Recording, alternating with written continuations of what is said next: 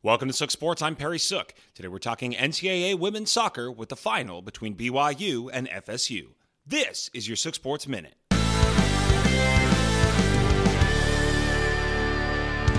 A goal of redemption. After last year's heartbreaking loss in penalties to Santa Clara, goalkeeper Christina Roque in Florida State had one goal above all else this year: get back and win the national championship.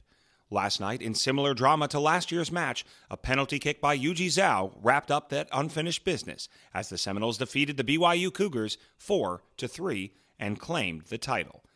Playing in their first title game, BYU appeared to take an early lead in the 8th minute, but the goal was nullified by an offsides.